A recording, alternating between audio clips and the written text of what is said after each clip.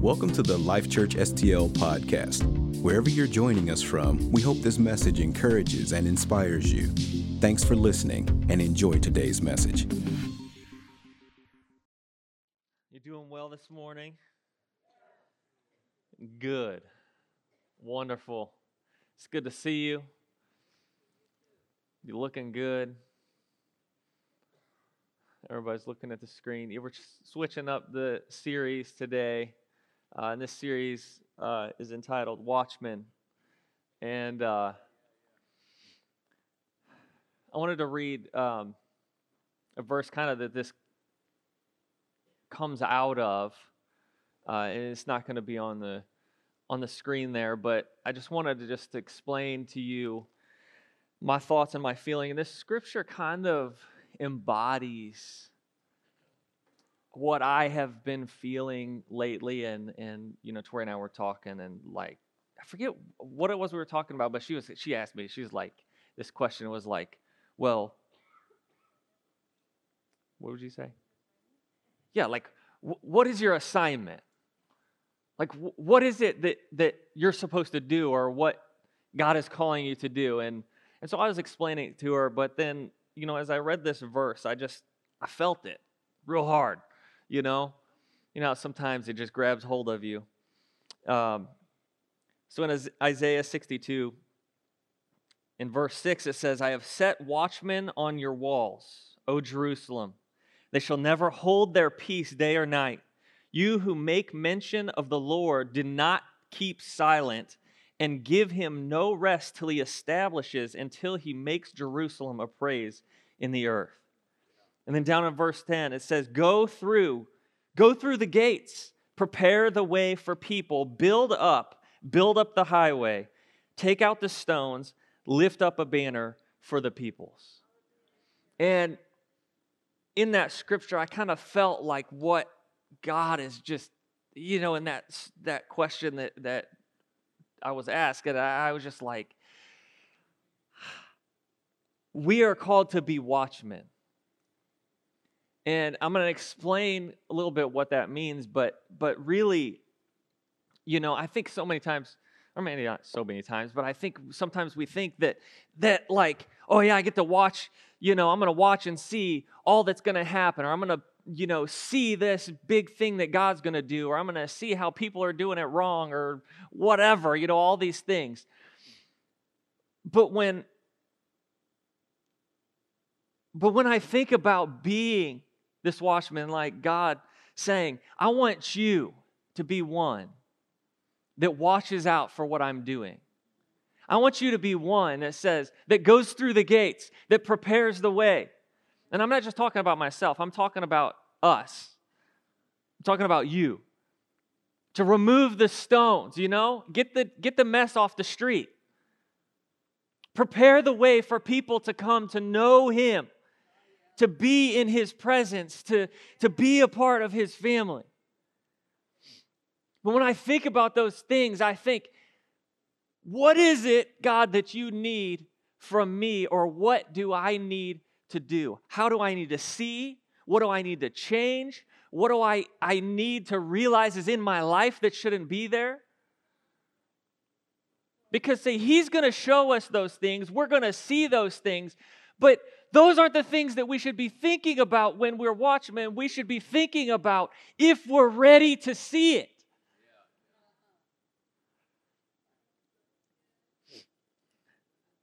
This word watchman is pronounced in Hebrew, it's saphah. And I want to read the definition, but then also some of the ways that it is used in the Bible, some of the ways that it's translated to is to watch, or to behold, or to look well. And the definition is to lean forward, to peer into the distance, to observe, await, to behold, look up, or to look well, to see well. That's one that like hit me. Not just to see something, but to see it rightly, to see it the way that God wants me to see it, to see it so far in the distance because I've got God's eyes that I see something coming. and am ready for it.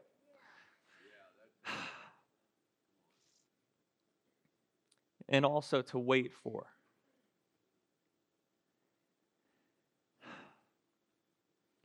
But when I'm thinking about this, I think, can we look into the future, if you will? Can we look forward and see the big things that God wants to do or is already planning? Can we look forward as watchmen and see those big things, but live in the smallness of today? Because it's easy to live in that place that we want to be, or we see that God is going to do, and not live well in this day, this small day that we're in. In Zechariah 4:6, it says, "So he answered and said to me, 'This is the word of the Lord to Zerubbabel.'"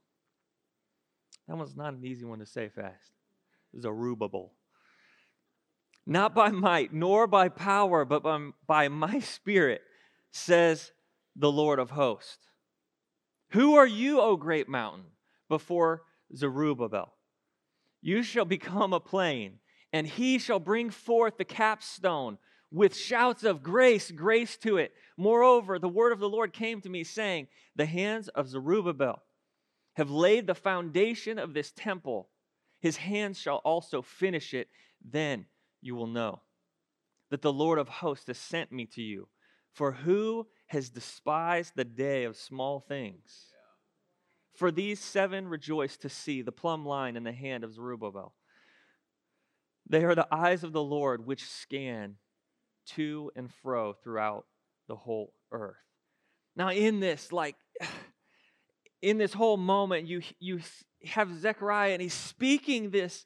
Well, God is speaking to him to give this word of the Lord to Zerubbabel. And I'm going to go back to the story for a little bit, but I want to see, you see God speaking to, let's say, an attitude or a situation that they are having where people are despising the day of small beginnings. But our God, while He is a big, big God and has big plans and wants to do so many great things in our lives, I mean, I can't even imagine all the things He wants to do. Not just in my life, but in your life and in this church and in the world. There's so many things. And I want to be able to look at that and see those things coming afar off. But our God also loves the small things. He loves to see those that don't think they're something be something when they come into the power of His grace and His presence.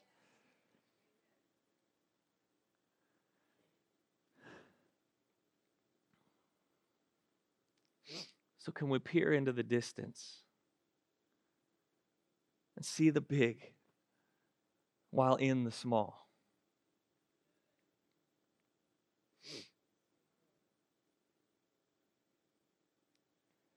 And I'll tell you, I know this is something that we all deal with, and I know that I deal with it too. And it's like, God, you said you're going to do these great things. You said you're going to, multiply and bring great and wondrous things into my life or into each and every one of our lives. And we get stuck in this moment of seeing what God has promised.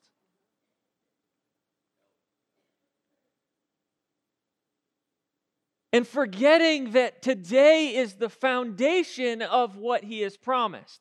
And if I don't live well today, if I don't walk these steps, these tiny little baby steps that He's asked me to walk today, that foundation won't be laid for that thing. And I can actually even mess up what he's going to do. Not that God can't accomplish things, but he might not use me.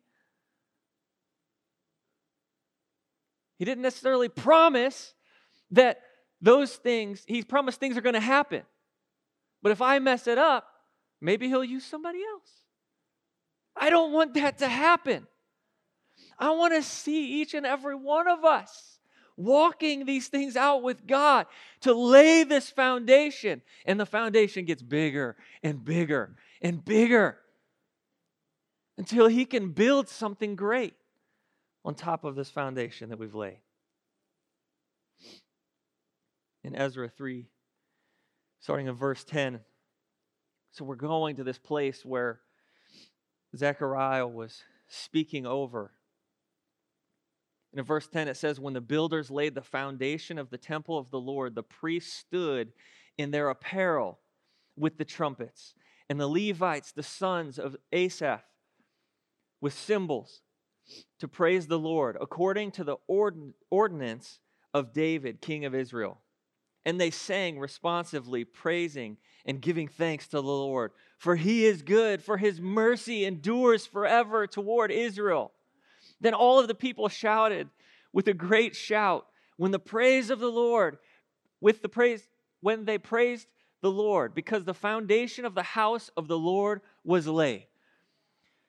So you see this moment, and you have Zerubbabel coming to lay this foundation once again, to see the temple of God be restored, a place for him to dwell. So he's working on this, and he's got guys, the priests and Levites and all the people that are there with him to help him build this temple. And he's laying this foundation. In verse 12, but many of the priests and Levites and heads of the fathers' houses, old men who had seen the first temple, wept with a loud voice when the foundation of this temple was laid before their eyes. Yet many shouted for joy, so that the people could not discern the noise of the shout of joy from the noise of the weeping of the people. For the people shouted with a loud shout, and the sound was heard afar off. There's a handful of things in this scripture. And you might be thinking that, I'm going to say, these older people that had saw the temple before in all its glory, in its former glory, that, they were wailing and weeping because it wasn't what it once was. And there was that. But what I also see is that they see this foundation and can't see into the future to see what it will be. That God isn't creating something small. It may not look like it is going to look when it's finished. But can we work and see what He is doing right now?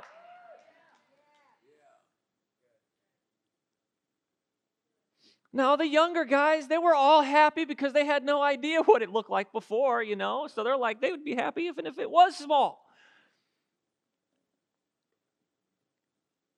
But I believe that God wants us to see something here, that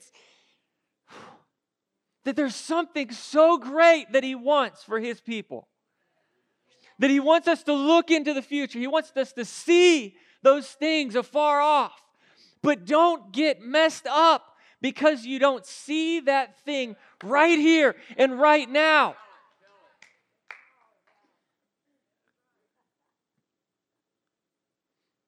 Can you see that foundation being laid is the foundation for that big thing? And can we follow where He's leading right now? In this moment.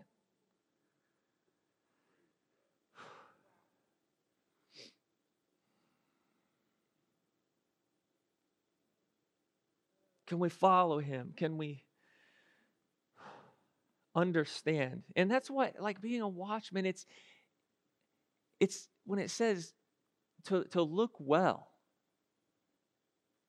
I imagine that's not even looking with my own eyes, but seeing with discernment. Seeing with the understanding and the knowledge that God can give. Where I can look and see what He wants to do, but also see that thing today is what He wants to do.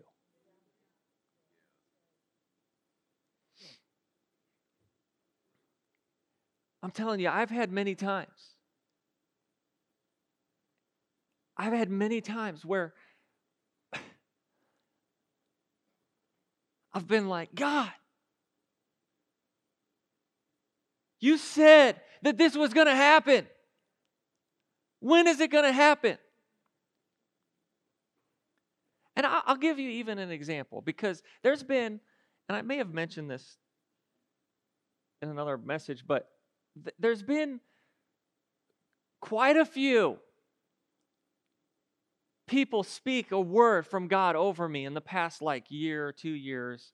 And actually the craziest thing, without going into the details, is even 5, 6 something years ago, whenever I was at it was like a Hillsong concert up at the amphitheater, and somebody was walking by. I was standing in the aisle, and somebody was walking by and turns around and is like, "Hey, I got a word of God for you." I was like, "You don't know me?" But I want to tell you, the craziest thing is that every time, there's probably 4 or 5, maybe, different times that somebody has spoken something from God to me, that there are a handful of things in that are exactly the same words. And do you know that I get frustrated because I don't see it right now? That's my point of telling you this. You guys are all getting like, woo, yeah. I'm like, see, I'm going to look inward and say, there's something big that God has spoken multiple times over my life, and He's speaking these things over your life. But what the problem is that we can tend to get frustrated and messed up because I don't see it right now. But I believe that God has been speaking to me and saying, but you're in it. You just can't see it yet. He's working on that foundation and laying those things under your feet so that the foundation will be there for when He does put the stuff on top of it. And can we see? You know, I feel like that's what God was saying. Like, I don't know. I mean, this temple that we're talking about here with Zerubbabel, I mean, it was going to be a long time to really the full fulfillment of that temple, which was Jesus. Right? And I don't know. I'm not going to be around 400 or 500 years, you know, like it took back then. But how can I be upset if it's on God's timeline, right? Can I see that He is doing that work in me? Can you see that He is doing that work in you right now? That temple is in you.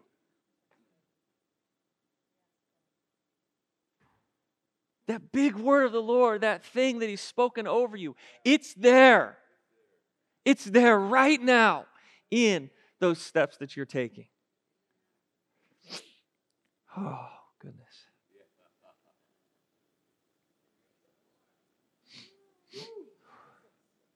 But God likes to use the little things.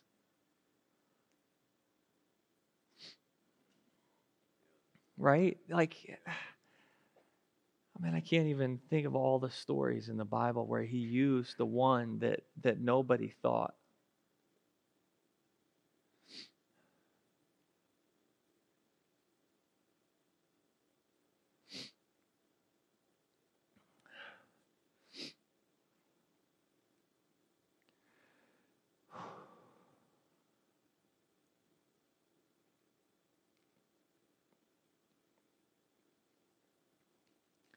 Let me go to Luke 19, and I'm going to bring this into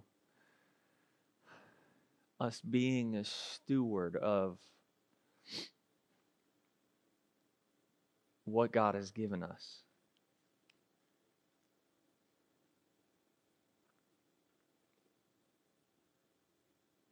In Luke 19:11, it says, "Now as they heard these things, he spoke another parable. Because he was near Jerusalem, and because they thought the kingdom of God would appear immediately." See, his disciples, these people around him, had been around him and seen miracle after miracle. They had seen these things happen, believing and trusting and knowing. But the problem is that they thought that thing was going to happen, that when Jesus was speaking about this kingdom, that he was going to establish it right then and right there. And that big thing was just going to plop down on them. And he knew that, and so he spoke this parable, and it says, "Therefore he said, a certain nobleman went into a far country to receive himself a kingdom and to return. So he called 10 of his servants, delivered to them 10 minas." And as I was reading, I think it said that a mina was like 3 months' salary back then. And he said to them, do business till I come. But his citizens hated him and sent a delegation after him, saying, "We will not have this man to reign over us." And so it was that when he returned, having received the kingdom, he then commanded these servants to whom he had given the money to be called to him, that he might know how much every man had gained by trading. Then came the first, saying, "Master, your mina has earned 10 minas." And he said to him, "Well done, good and faithful servant. Because you are faithful in very little, have authority over 10 cities." And the second came, saying, "Master, your mina has earned 5 minas." Likewise, he said to him, "You also be over 5 cities." Then another came, saying, "Master, here is your mina, which I have kept away in a handkerchief, for I feared you, because you are an austere man. You collect what you did not deposit and reap what you did not sow." And he said to him, "Out of your mouth I will judge you, you wicked servant. You knew that I was an austere man, collecting what I did not deposit and reaping what I did not sow. Why then did you not put my money in the bank, that at my coming I might have collected it with interest?" Now, there's so much in this. But you can see that he's talking in this parable about a kingdom, and he's going to acquire a kingdom, to prepare a kingdom, this nobleman. And you have Jesus and the disciples, they all know that his kingdom is coming, that he has said, like, I want you guys to be a part of my kingdom, and we are going to do something great in the world around us. And they're like, "Yeah, let's do it now. Let's just knock down all your enemies and kill them, and it's going to be awesome."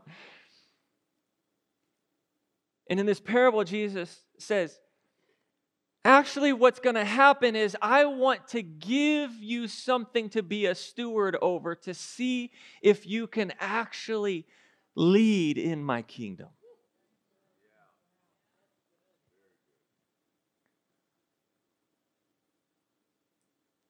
And so he gave them 10 minas, and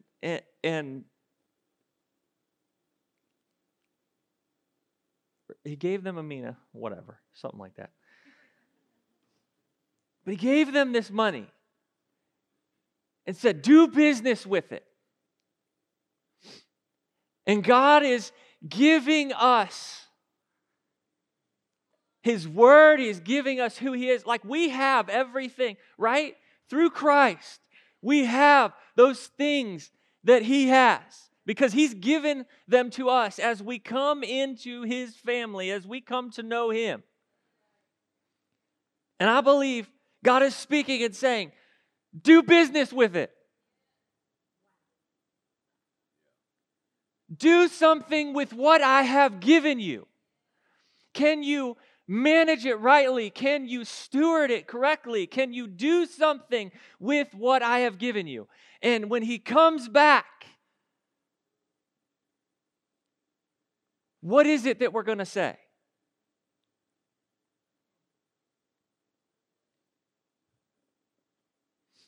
Because the one at the end of that parable, He gave him back what he had given. But there was nothing added to it. He didn't lose it. He didn't lose his salvation. He didn't, tarnish it or whatever. He kept it safe and sound. But there was nothing that he did with what God had given him, with what that nobleman had given him. And he said, why did I even give it to you in the first place? Take it away. Give it to the one who had gained some. I don't know how totally to wrap my mind around that. But what I don't want God to say to me is, you didn't do anything. You might as well have even just put it in the bank and got a tiny little fraction of something back. But I want to be like that one that invested, that did that business. And when he came, he's like, look, I have 10. I have what you gave me and 10 more. Because he didn't sit on it. He didn't just sit there and not do anything. He got up and used what had been given to him. And there was multiplication involved.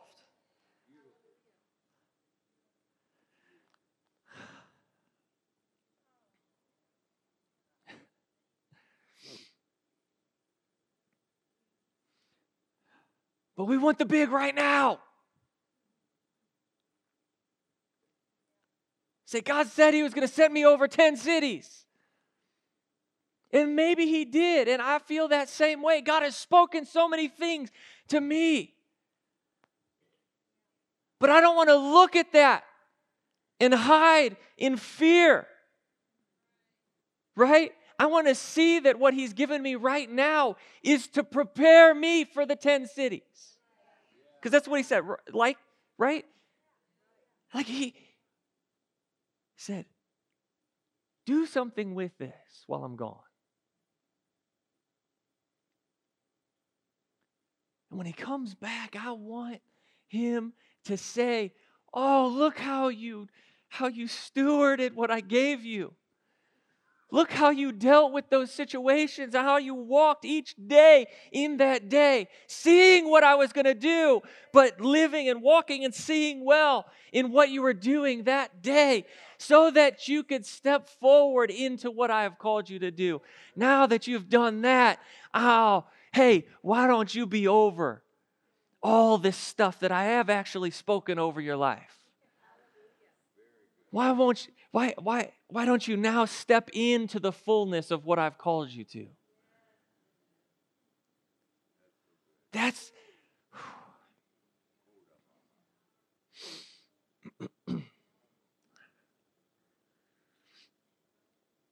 I was debating whether to use this scripture, so I don't think that they have it, but I'm going to read it anyway. In Matthew 11, you have Jesus, and he's, this delegation comes and from John and says, are you the one that we're looking for? And So they have this moment. And so Jesus starts to speak to the people around him, and he he says, "You guys are looking for something. You're looking for some Savior, looking for this thing to happen in, around you, all this stuff. But the way that you are living, the way that you are walking out what I've given you is all wrong."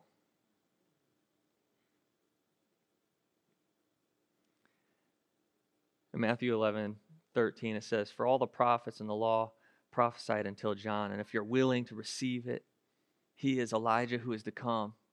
Who has ears to hear, let him hear." And in verse 16, he says, "But to what shall I liken this generation?" And now, as I read this scripture, I was like, how could this so perfectly be us today also? But to what should I liken this generation? It is like children sitting in the marketplace and calling to their companions and saying, "We played the flute for you, and you did not dance. We mourned to you, and you did not lament."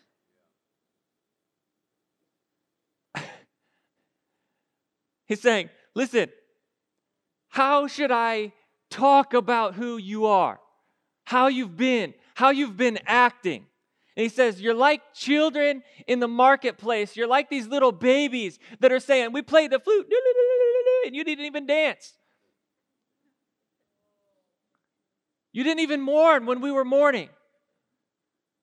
What is he saying? He's saying, what you're doing is trying to get God to do things the way that you want. Or you're having this service, this awesome concert, and it's going great, and you're like, "God, why aren't you doing something?"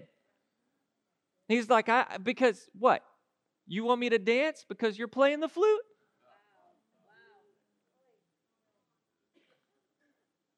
You want me to mourn because you screwed up? What do you want me to do? This isn't how it works.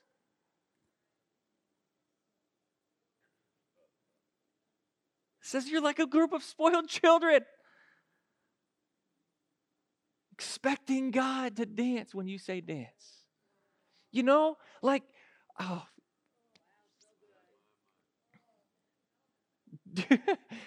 doing what you do, thinking like, "Oh, look, I could do this," all this stuff in your own strength and the way that you want it, and it's just looking up at God and saying, "Are you not entertained?"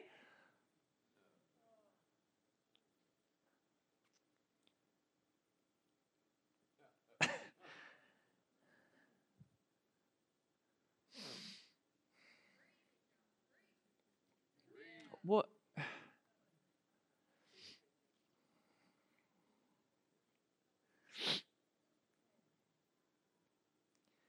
In verse 18, it says, "For John came neither eating nor drinking." For John came neither eating nor drinking, and they say, "He has a demon." The Son of Man came eating and drinking, and they say, "Look, a glutton and a winebibber, a friend of tax collectors and sinners." But wisdom is justified by her children. He says, listen, you're like a bunch of children saying, "Dance when we want to dance, when, be happy because we're playing the flute, be sad because I screwed up," all this stuff. And then he's saying, listen, if you see what you're actually doing, you looked at John because he wasn't eating and drinking. He's out there in the field, maybe looking a little, whatever, a mess, eating locust of honey, and you're like, that guy has got to be possessed. There is something wrong with him because he's not doing things the way that we are doing things. And then he says, then I come and I sit and eat and drink with you. But not only you, I sit and eat and drink with the tax collectors and the sinners and the other people. And you're saying, look at him. that drunkard. It's like, make up your mind. Which way is it?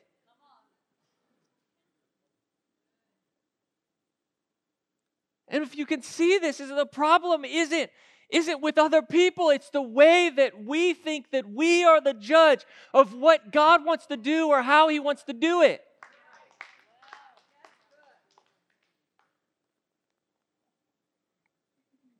But we're not the judge.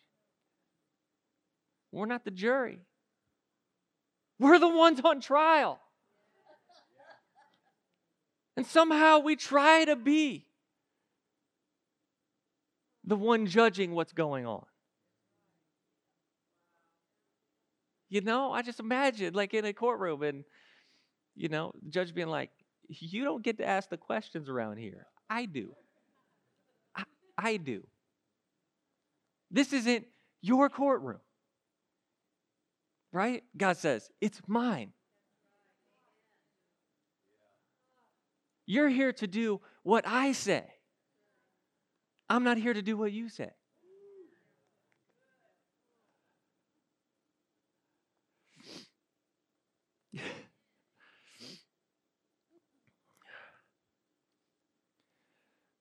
So my whole point in this is that I believe that God is doing something great in our world. I believe that He is laying foundations for what He wants to do.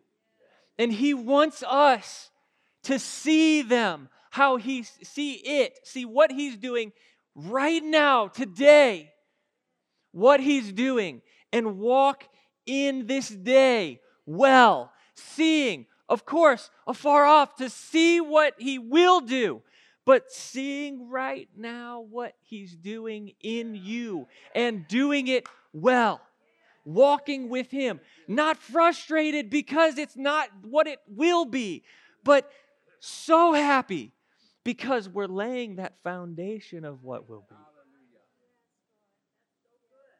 Like I want to see this stone being set down, and not just see the stone, but see the temple. Right? It's not just the stone. It's the temple. It's all of it. Can we see what He's doing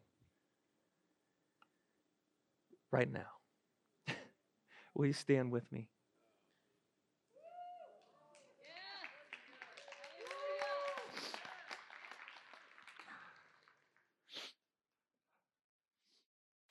Thanks for listening today. We pray this message encourages you. If you have any questions or you'd like to learn more about us as a church, you can always visit us online by going to lifechurchstl.com.